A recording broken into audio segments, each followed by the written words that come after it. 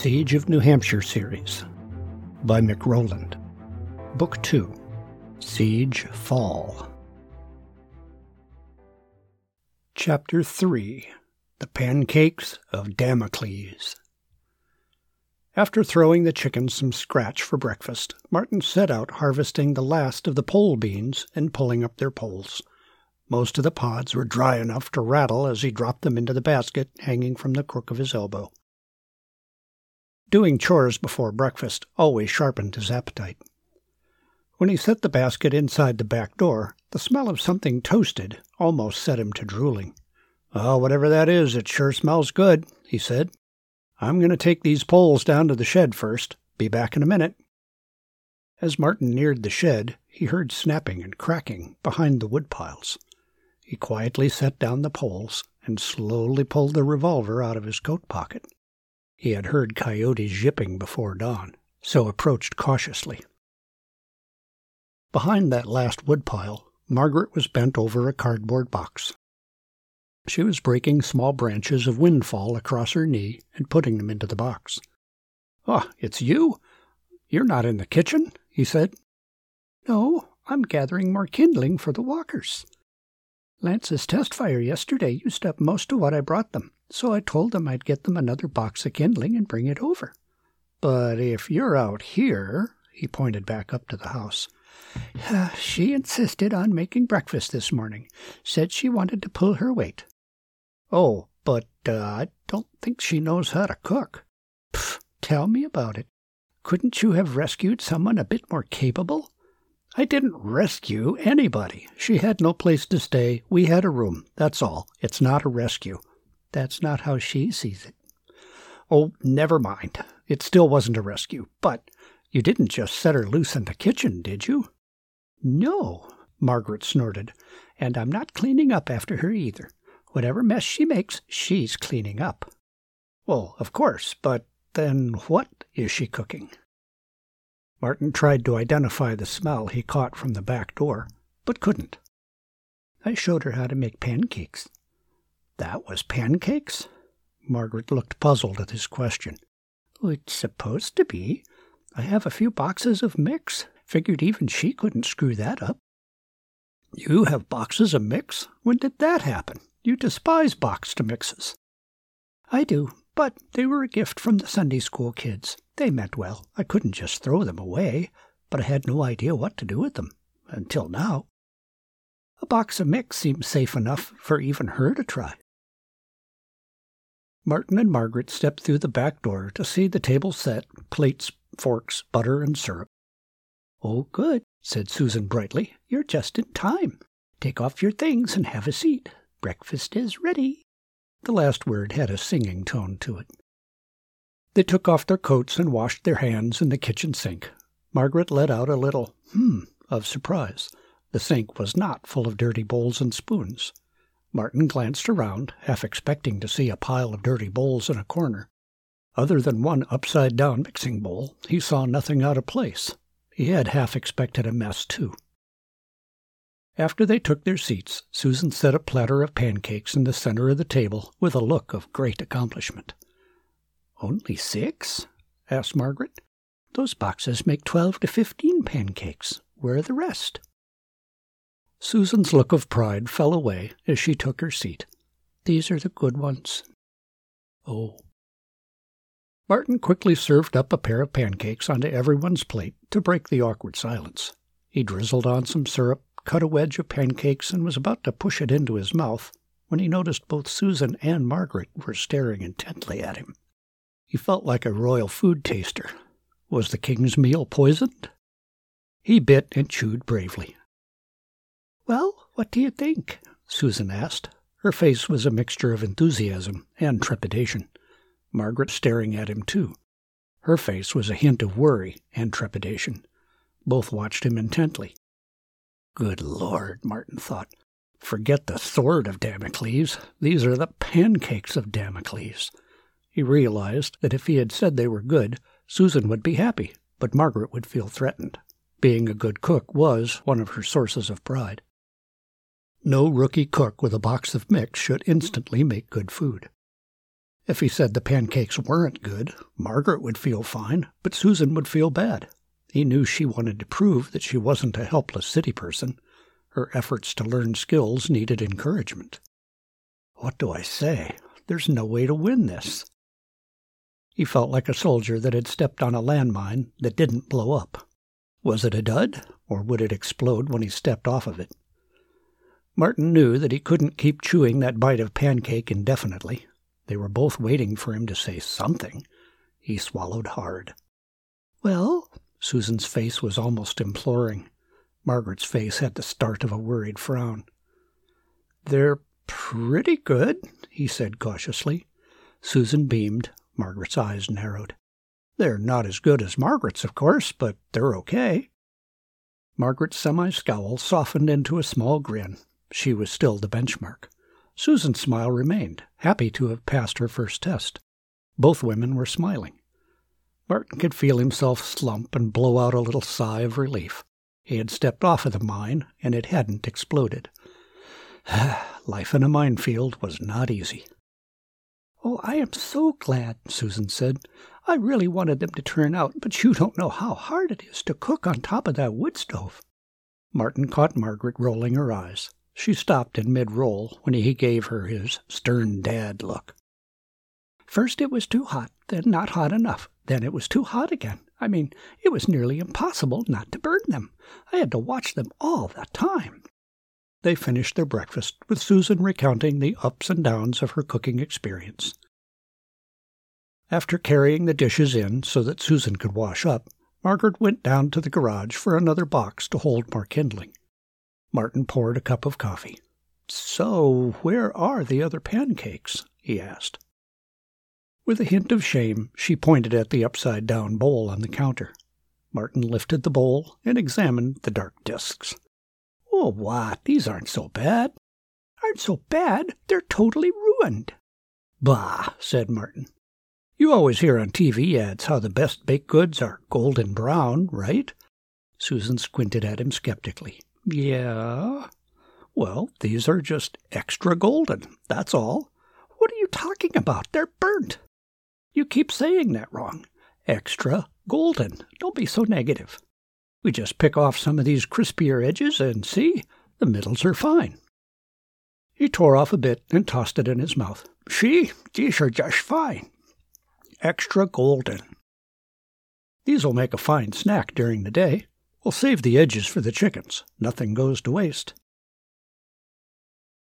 Martin was pulling up dead pumpkin vines from the front garden when the crunch of tires on the dirt road caught his ear. There had been almost no traffic on Old Stockman Road since he had gotten home, so the sound was unusual.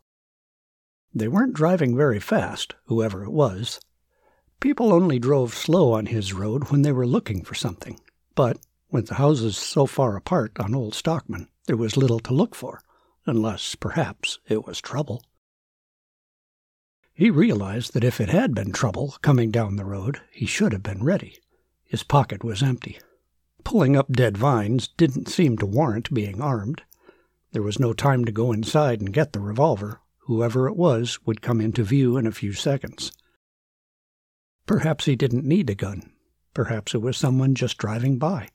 He mentally traced his steps to the front door, should he need to run inside and get a gun. Martin watched to see whoever it was that would emerge from behind the trees before deciding whether to bolt inside or not. An older Subaru wagon rolled down the gentle hill and onto the Simmons' driveway. Martin didn't recognize it at first, but the ample amateur body repair with sheet aluminum and pop rivets could be none other than his son's car, affectionately nicknamed the Beast. "Dustin!" Martin strode up to the car, arms wide. "Oh, it's so great to see you two." He gave his son a fatherly hug, but got a stronger hug back than he expected. Margaret stepped out of the front door to see what all the commotion was. She stood at the top of the stairs. "Dustin!" she said enthusiastically, and then rather flatly she added, "Judith?" "Mrs. Simmons?" said Judy, matching the flatness from behind her car door. "What brings you down from the mountains?" Martin asked. "From your last text, it sounded like you were all set to go Grizzly Adams up there." Yeah, well, we were, but we ran into a pretty significant snag. I knew you and Mom had room, a wood stove, and, well, so I thought. Of course, you're both welcome to stay. Come on in by the fire. Martin led Dustin and Judy up the front steps. As he passed Margaret, he whispered out of the side of his mouth, "It's bound to go better this time. We all know the boundaries." As they topped the stairs into the living room, Dustin stopped. Susan sat at the far end of the couch with an awkward smile. "Oh, hello," said Dustin. He looked at Martin for an explanation. "Dustin, this is Susan. It's kind of a long story, but the bottom line is that she had no place to stay during this outage, so we're letting her stay in Lindsay's room. Susan, this is my son Dustin, and his lovely wife Judy."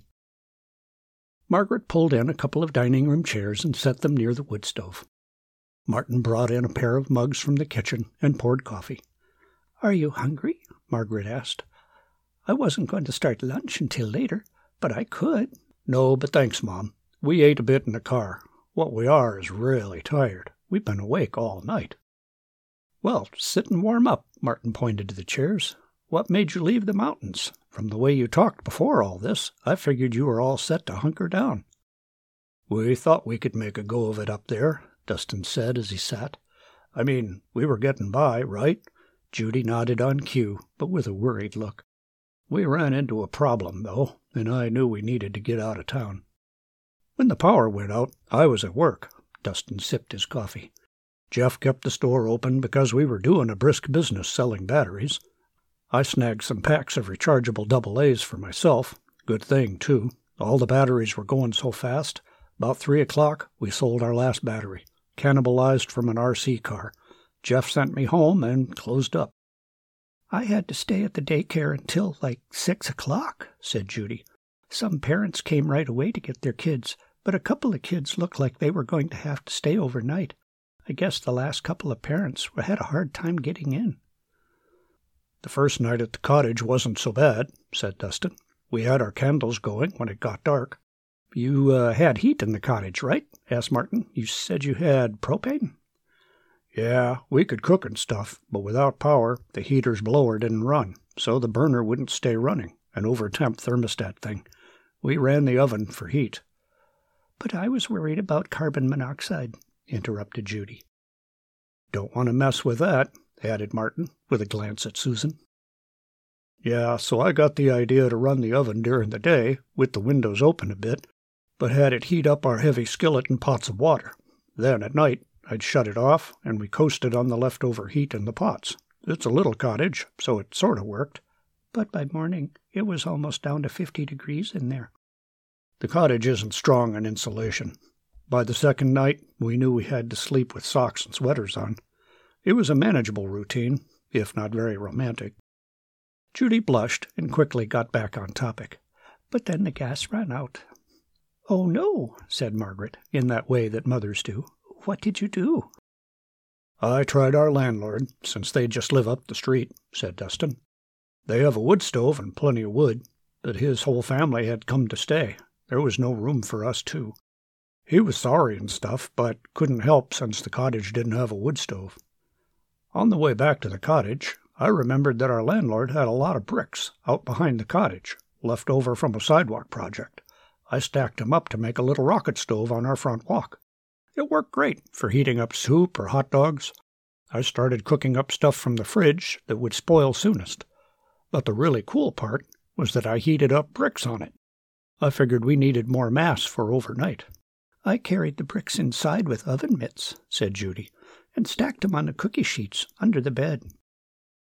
"It was a little tedious," Dustin said with a knowing sigh. "And the cottage was cool again by morning, but better, mid-50s. We were heating without any gas and getting by. I went up to the woods on the slope behind the cottage and gathered sticks. There were jillions of those. No way I could use up all the sticks on that mountain. I figured we could probably get by for a few weeks until they fixed the power, cooking and heating with sticks." "It got a little harder on Thursday," interjected Judy. "That afternoon, the water started to give out." Dustin nodded. "I figured the town's storage tank on the hill had run dry." "It trickled for a while, so I filled up whatever I could while Dustin was up gathering sticks. I had a few big soda bottles and a bucket filled before it stopped altogether." "What about that stream?" Martin asked. "Weren't you telling me there was a stream nearby?" "Well, not all that nearby. Over the ridge, but yeah. That's why I wasn't too worried about the town water giving out. Things were getting a bit more rustic." Martin glanced at Susan, who broke a little smile at the word. "But I figured we still had shelter, a source of heat, a way to cook, plenty of food. And we still had a source of water. It was a lot more work, but it was still doable. I wasn't that worried." "We had some necessities," Judy said, "but it was so freaky quiet. There was no TV, no internet. I couldn't get anything on the car radio. At night there was just no sounds at all, not even crickets. After a couple of days of the power being out, seems like almost everyone in town had packed up and gone south." "I could see the highway from up on the slope when I was gathering sticks. Stuff all bundled on car roofs, trailers," Dustin added. "It looked like refugees fleeing a war zone or something." "Of course," resumed Judy, "most of the people in town by this time of year were tourists, leaf peepers, so no surprise that they all packed off. I mean, last winter it was really quiet in town with just a few locals, but after the tourists left, it was creepy quiet. I wondered if most of the locals had left too. We hardly saw any other lights or cars. We never heard any sounds of people anywhere." "Until yesterday," Dustin said. "Yesterday, a little after sundown, I was cooking up some mac and cheese outside on my rocket stove. Judy was in the house, filtering the water I boiled. Otherwise, she might have seen him coming. I heard voices outside, so I came out to see who it was. I'd never seen him before." "The guy said he and his friends were up on vacation from Georgia, to see the foliage, but were stranded by the outage. He seemed really friendly and said he was out searching for food since they were running low, and he said he was really hungry. I offered him a plate of mac and cheese. He sat and ate it, but kept asking questions about how we were getting by and were we okay or worried about anything. I tried asking him some questions about his friends, like where they were staying and stuff. But I noticed his answers were always vague. There were just a couple of them, or over beyond the highway, stuff like that. It was setting off little alarm bells in my head. For me, it was how he spoke. He talked with a slow southern accent, which figured, since he said he was from Georgia. But every now and then, when he was talking faster, New Jersey would break out. Graham and Gramps came from New Jersey, so I knew that accent well. I asked him if he'd ever lived anywhere besides Georgia, thinking maybe he grew up in Jersey. But he said no, lived there all his life. I felt the shiver run down my back. Why would a guy lie about where he came from? I didn't like it. It creeped me out, too, but I offered him some more mac and cheese. He was playing all friendly-like, so I thought I'd work that angle, too. He sort of asked, but was really just telling us that he and his friends would be back for breakfast. I joked a little, asking how they liked their eggs cooked, but inside, it was all code red. Me too. I saw Dustin playing along, so I did too.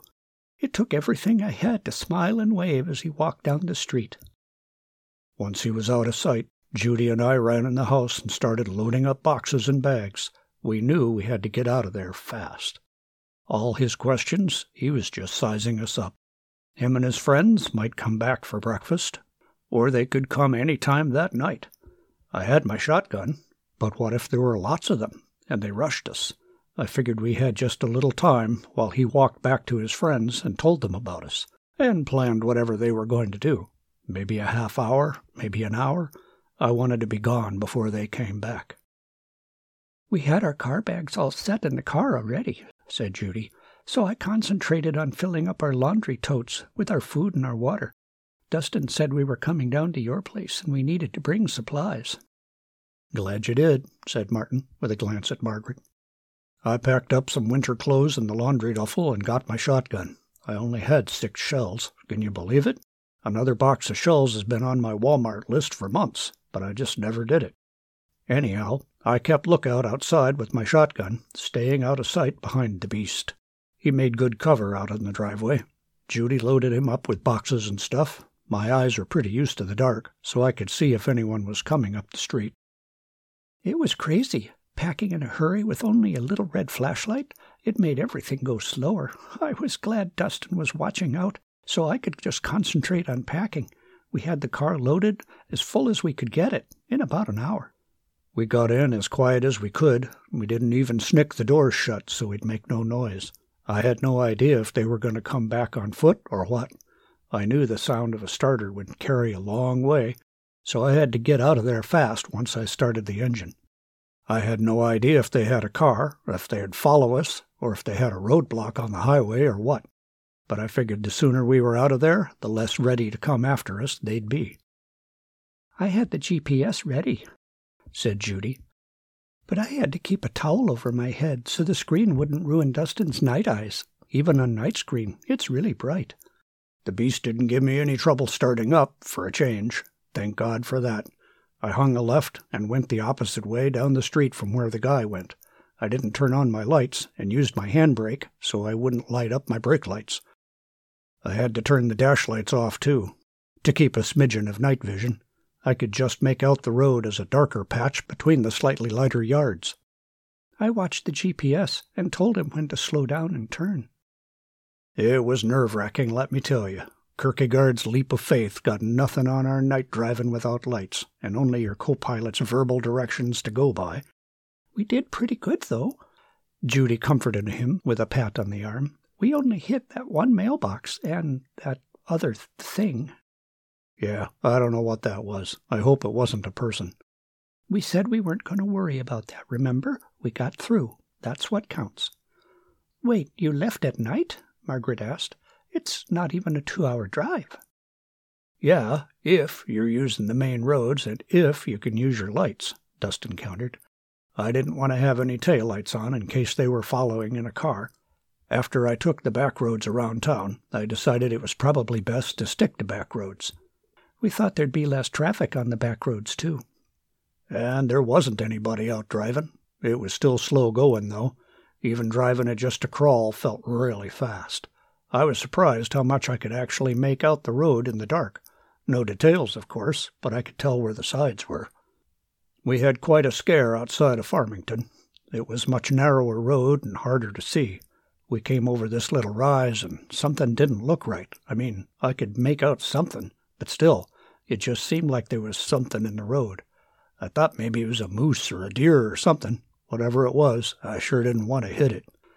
I hated to do it, but I turned on my headlights. It was a man in the middle of the road. Must have scared the crap out of him. Oh, sorry, Mom. He dropped the armload of firewood he was carrying, then couldn't decide which way to run. Finally, he ran to a pickup parked beside the road. I had to swerve around the logs he dropped on the road. The back of his truck was about a quarter full of logs. Across the road was a house. I could see the wood stacked beside the garage. I'm guessing he was stealing firewood when we happened to come by. Did he follow you? Martin asked. I was worried about that too, but no. He turned and went the other way. I found a dirt driveway lined with spruce trees and turned in to stop. It took a good half hour before my night vision returned enough to drive without lights again. Might have been a good time to catch a few winks, but my heart was pounding too fast for sleep. When the first hints of dawn started, it was a ton easier to see. I could go faster than walk. By 5:30, I was up to posted speeds. Even when it was light out, we saw almost nobody on the roads. I was glad to get out from under that towel, too, said Judy. I tried getting something on the radio, since I didn't have to navigate anymore, but I couldn't get anything. No music, no news. I couldn't get anything on the radio up at the cottage either. I would have happily listened to Swiss yodeling or something, just to hear something. But there wasn't anything, just static. I've picked up a little news on our radio now and then, said Martin, but the house has always been in a bit of a dead zone. Have you heard what it is? Asked Dustin. I mean, it's kind of like Jericho or Walking Dead, but without the zombies. Nothing for certain. I've heard plenty of theories, but the bottom line is that some big random pieces of the power grid all failed around the same time Monday morning. It's all across the country, and apparently around the world. Whoa, whispered Dustin. So it's not like a rogue nuke EMP thing, or even a coronal mass ejection. I guess not, said Martin. We can try listening to the radio tonight and see if there's any news, but that's after you two have had some rest. Yes, Margaret stood up. I'll get some sheets and pillows and make up a hide-a-bed down in the family room. She quickly retrieved a stack of sheets and a blanket, all neatly folded in thirds, and led Judy downstairs. We'll unload the car while you two tend to the bedding. Martin and Dustin headed toward the door. Can I help too? Susan followed them. I want to help do something. It took several trips to unload the Subaru, even with 3 people. The clothes and personals went downstairs. Boxes of food were stacked on the kitchen floor. Margaret insisted on inventorying and putting away the food herself. Martin leaned on the back deck railing, looking down at the woodpiles, the shed, and the road beyond the trees.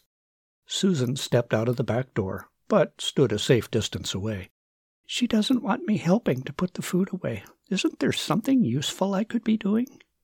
Well, I was just sizing up a task that needs doing, but it'll be a lot of work. That's okay. Country people aren't afraid of hard work, she said brightly. Martin looked at her. Country people? Yes, I decided that I am no longer a helpless city person. From now on, I am a sturdy country person. Martin suppressed a chuckle. You just decided, huh? Okay then, sturdy country person. Do you see that woodpile back there? The far one, behind the line of the others? Susan nodded. Now, do you see the empty pallet over here? She nodded again. The task is to move all of the wood that's stacked on that back pallet to this empty one. That sounds like busy work. I want to be useful, not just busy. No, this is important work, and I was about to do it myself. I noticed that one pallet of wood back there can't be seen very well from any window of the house. It would be pretty easy for someone to park up the hill, walk down behind the shed, and load their arms up with wood, all without being seen. Remember what Dustin was saying about surprising that guy stealing firewood? I don't want that to be us. Oh, okay. You'll find a pair of leather gloves in the bench by the door. Country people wear leather work gloves, he winked. Pfft, I knew that. She smiled and turned to go get the gloves. Relieved of his firewood handling, Martin set himself to clearing out the scrub and brambles behind the shed. He cut down several small hemlock trees near the road that blocked the view. While he was thinking of visibility, he walked slowly around the house, taking out saplings and bushes that blocked the view from the house. The scrubby oak and beech would hang on to their leaves all winter. There were still unavoidable blind spots, like behind the chicken coop or the garden shed, but now even the approaches to those blind spots would be exposed. He stood on the deck and surveyed his progress. The property looked a bit naked after the trimming, but he could see a few dozen yards farther into the woods than before. It would certainly not qualify as a military position's kill zone, but it was better than it was before. He stomped off the mud from his boots before going inside. Margaret sat at the dining room table with her books and papers. She's almost done moving the pallet of wood, he said as he sat down. Martin thought it best to avoid calling Susan by name. She's trying to be a worker. Margaret only responded with a Dustin and Judy still sleeping? Yes. So what are you calculating now? Margaret pushed the pad of paper away and rubbed her eyes. I've been refiguring our food supply and adding in what Dustin and Judy brought. That seems like a lot, but how much is it really? Not as much as we might have liked, she said with a sigh. Dustin has always been fond of pasta, as you recall, and never been one for vegetables. He always had a sweet tooth, too. From your tone, I'm guessing his supplies didn't add much to our timeline. Not really. Figuring 5 months now. They brought enough carbs to keep us even. We'll still run out sometime in mid-January. When it comes to proteins, however, we lost ground. We'll run out of those a bit after Thanksgiving. After supper, all 5 were seated at the dining room table. A kerosene lamp sat in the center. Beside the lamp sat a big pot. Margaret took off the cover. Rice and beans? Dustin said. Spanish rice and beans, said Margaret, with some of my own salsa, a little broccoli, and canned corn. Oh, Dustin tried to conceal his disappointment, but was not successful enough to fool a mother's ear. "What?" Margaret asked. "I mean, Spanish rice and beans is good, too. It's just that every time I came down to visit before, you'd make spaghetti or hamburger cabbage hot dish or one of your other favorite dishes." Martin finished his sentence. "Yeah, I guess." "Well," said Margaret as she scooped up a serving onto his plate, "we're going to have to get used to simple meals, and probably smaller portions, too, from now on." "But we just brought down a whole bunch of food." Margaret gave Martin a look that he knew well. It was his job to deliver hard news, not hers. "And you did real good," said Martin. "Excellent thinking to bring supplies with you." He almost added, "instead of showing up with nothing," but realized that was what Susan had done, so he cut his sentence short. He still felt protective of her feelings. "But," Dustin knew his father's tones to recognize when there was more. "But it's not as much as it might seem. Since this outage is pretty much all over, there probably won't be any food in the grocery stores again for a long time, maybe months. This might be all there is." "So the sooner we start conserving," added Margaret, "the longer it will last." The rest of the meal was spent in silence, except for the scrape of spoons on plates.